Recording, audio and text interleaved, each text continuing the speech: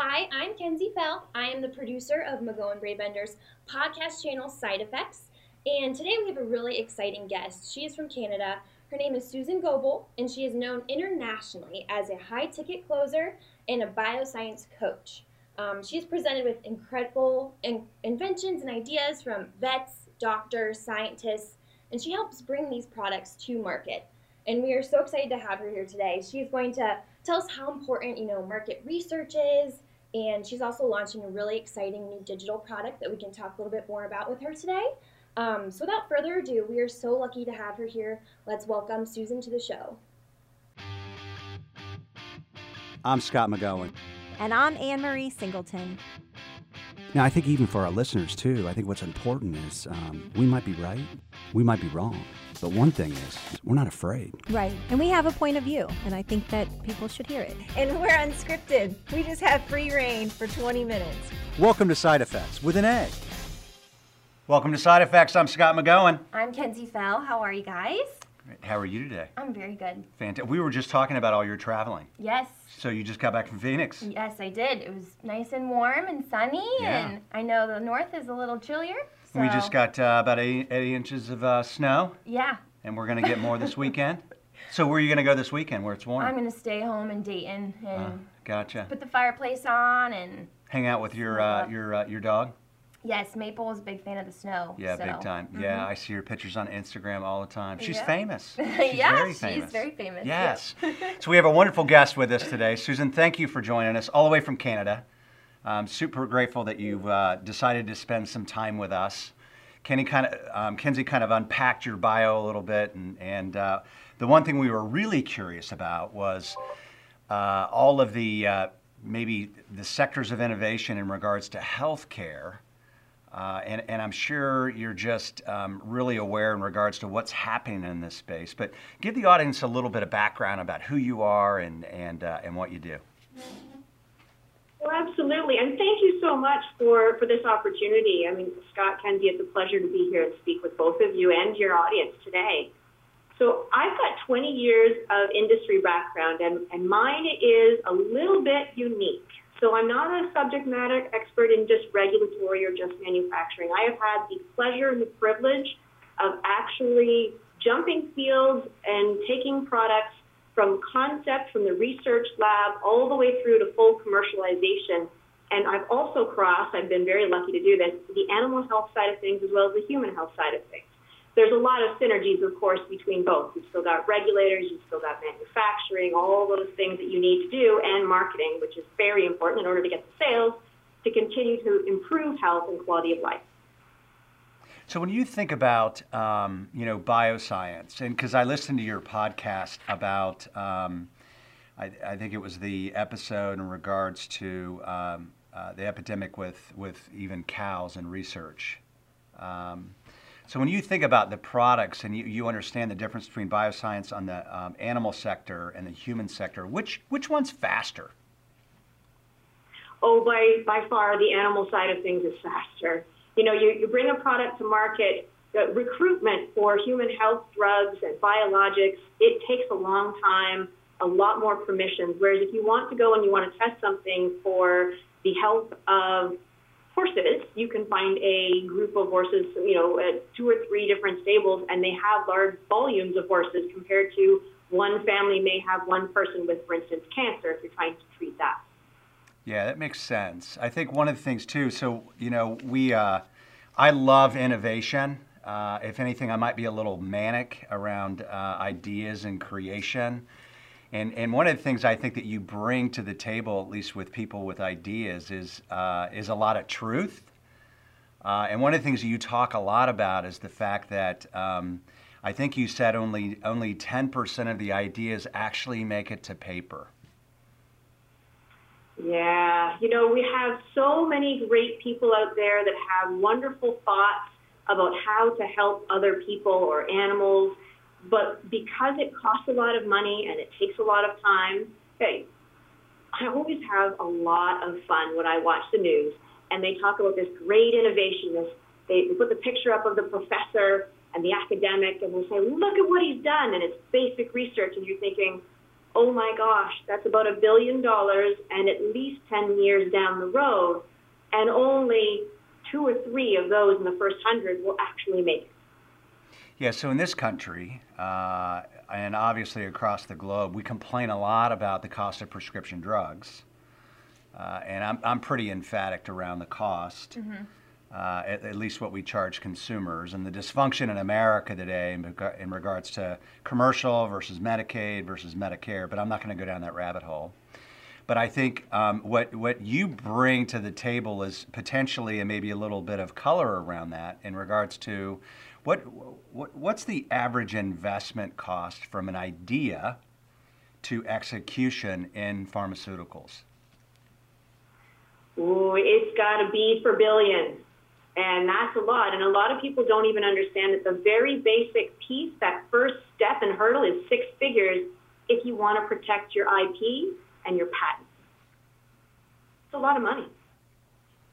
Yeah. So, Susan, I talked to you last week a little bit, and we were talking about how you get these things to market. So, you and I spoke how you get all of your references and referrals. So, tell us a little bit about how you do find these people with these great ideas.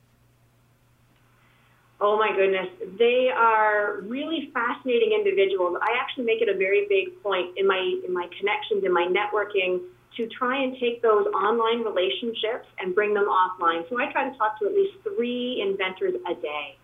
And they always have their friends who've done some of their work, right? The academic who knows that the professor down the hall has also created something. And so being able to, though, have the concept of, I got this idea, and being able to make it a success is something that's very different. And a lot of people don't understand that.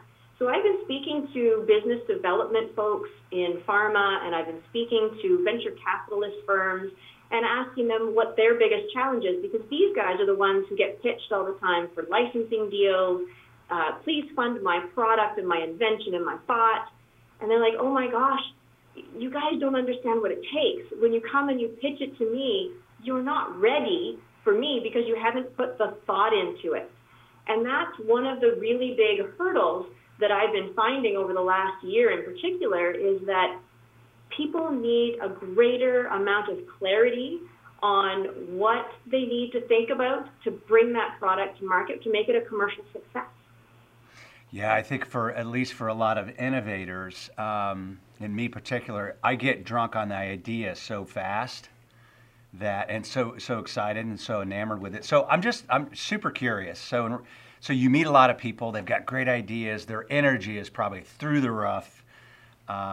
So when you think of these people that you meet, I'm going to ask you maybe 2 questions. One is, in your opinion, what are the best traits of those people? And then I'll kind of end it with what are the worst traits of those people as you think from the start to the finish of an idea? Does that make sense? It does, and you know what, Scott? It's the same thing. It's their passion, because their passion is what drives them. When they hit the road and they're all excited and enthused, that's what's going to get them through the rough times, is their passion, their commitment to the fact that they believe they have the next big thing that will really work to help whatever they've seen in their clinic to solve that problem.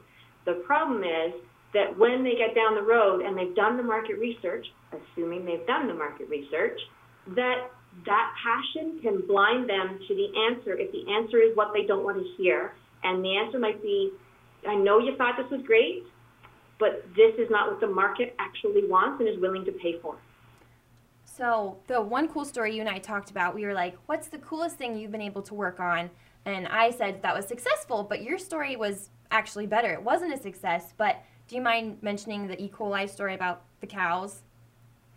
Absolutely. So E. coli 0157 is a pretty nasty bacteria. And here in Canada, we had one of the most tragic outbreaks back in 2000. And so a whole town got sick. 2,000 people, 7 of them died, lots of long-term ramifications. So right around that time frame, there was a really cool invention coming out of the University of British Columbia. The guy was just brilliant. It was him as a doctor and academic, his wife's a pediatrician.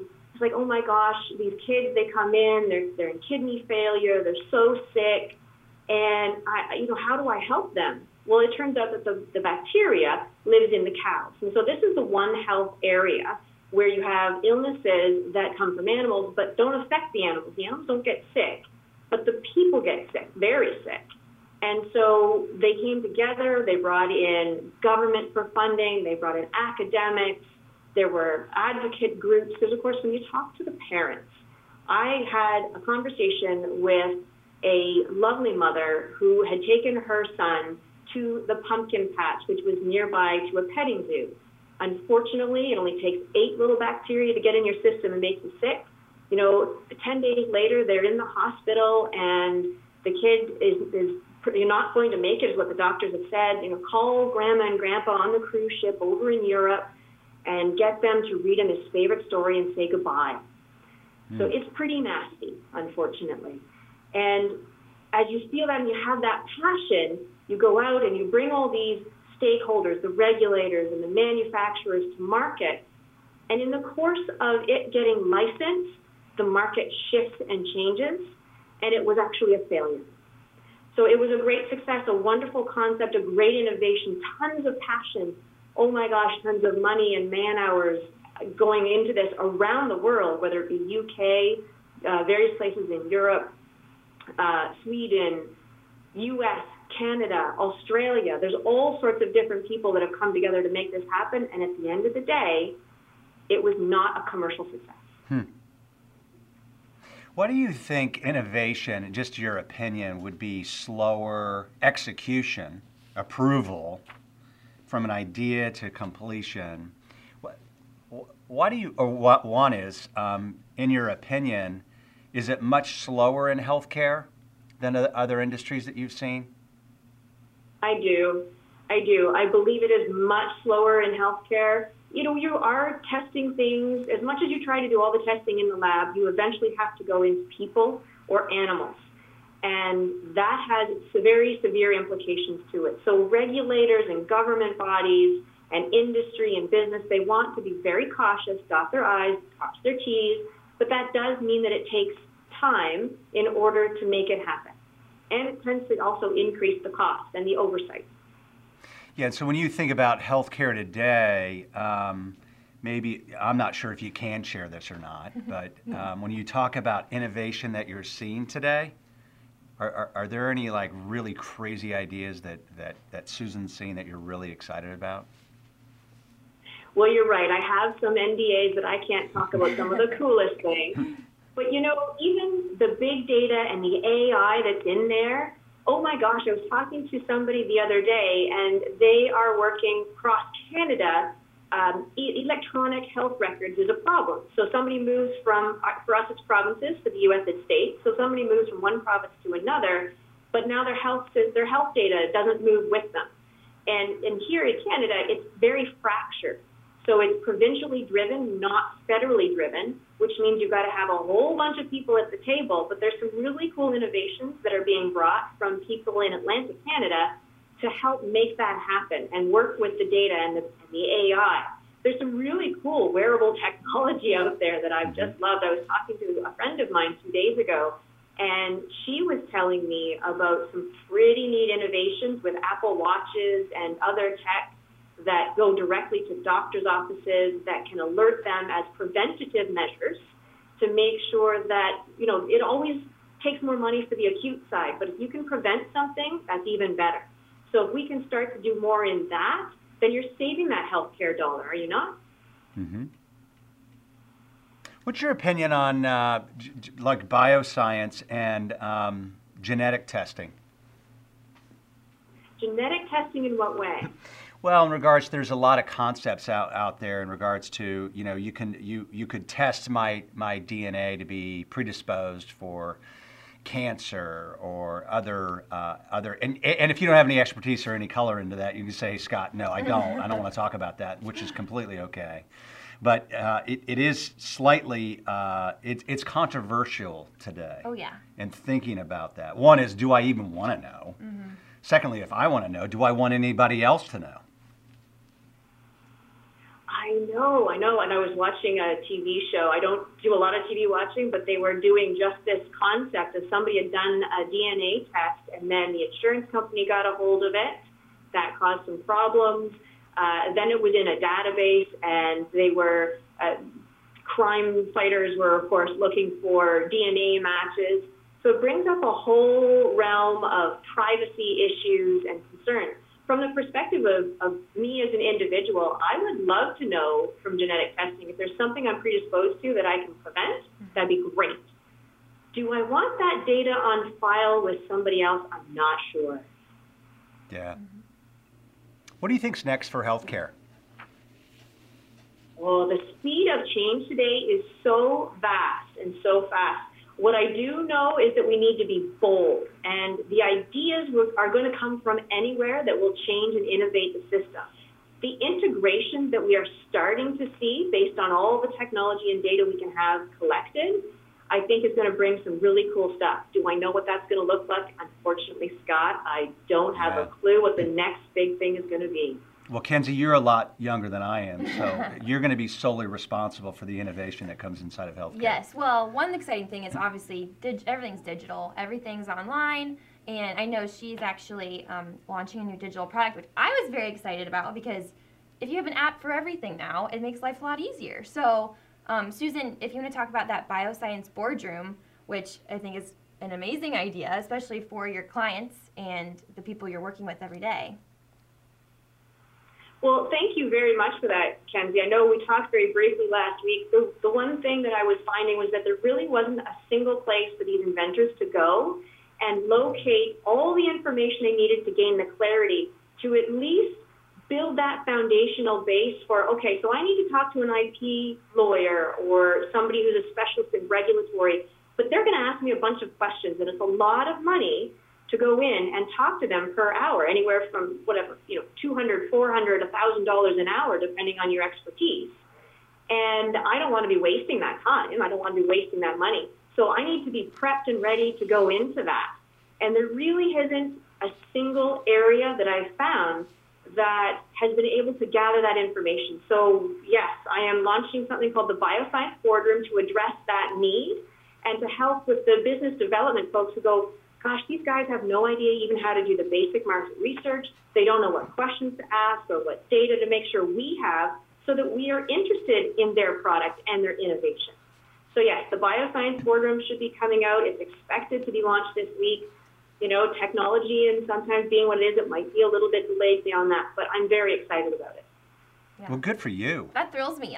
Anything online that I can access is exciting. I don't have any inventions or ideas right now, but if I did, I feel like I would use that. I have a patent.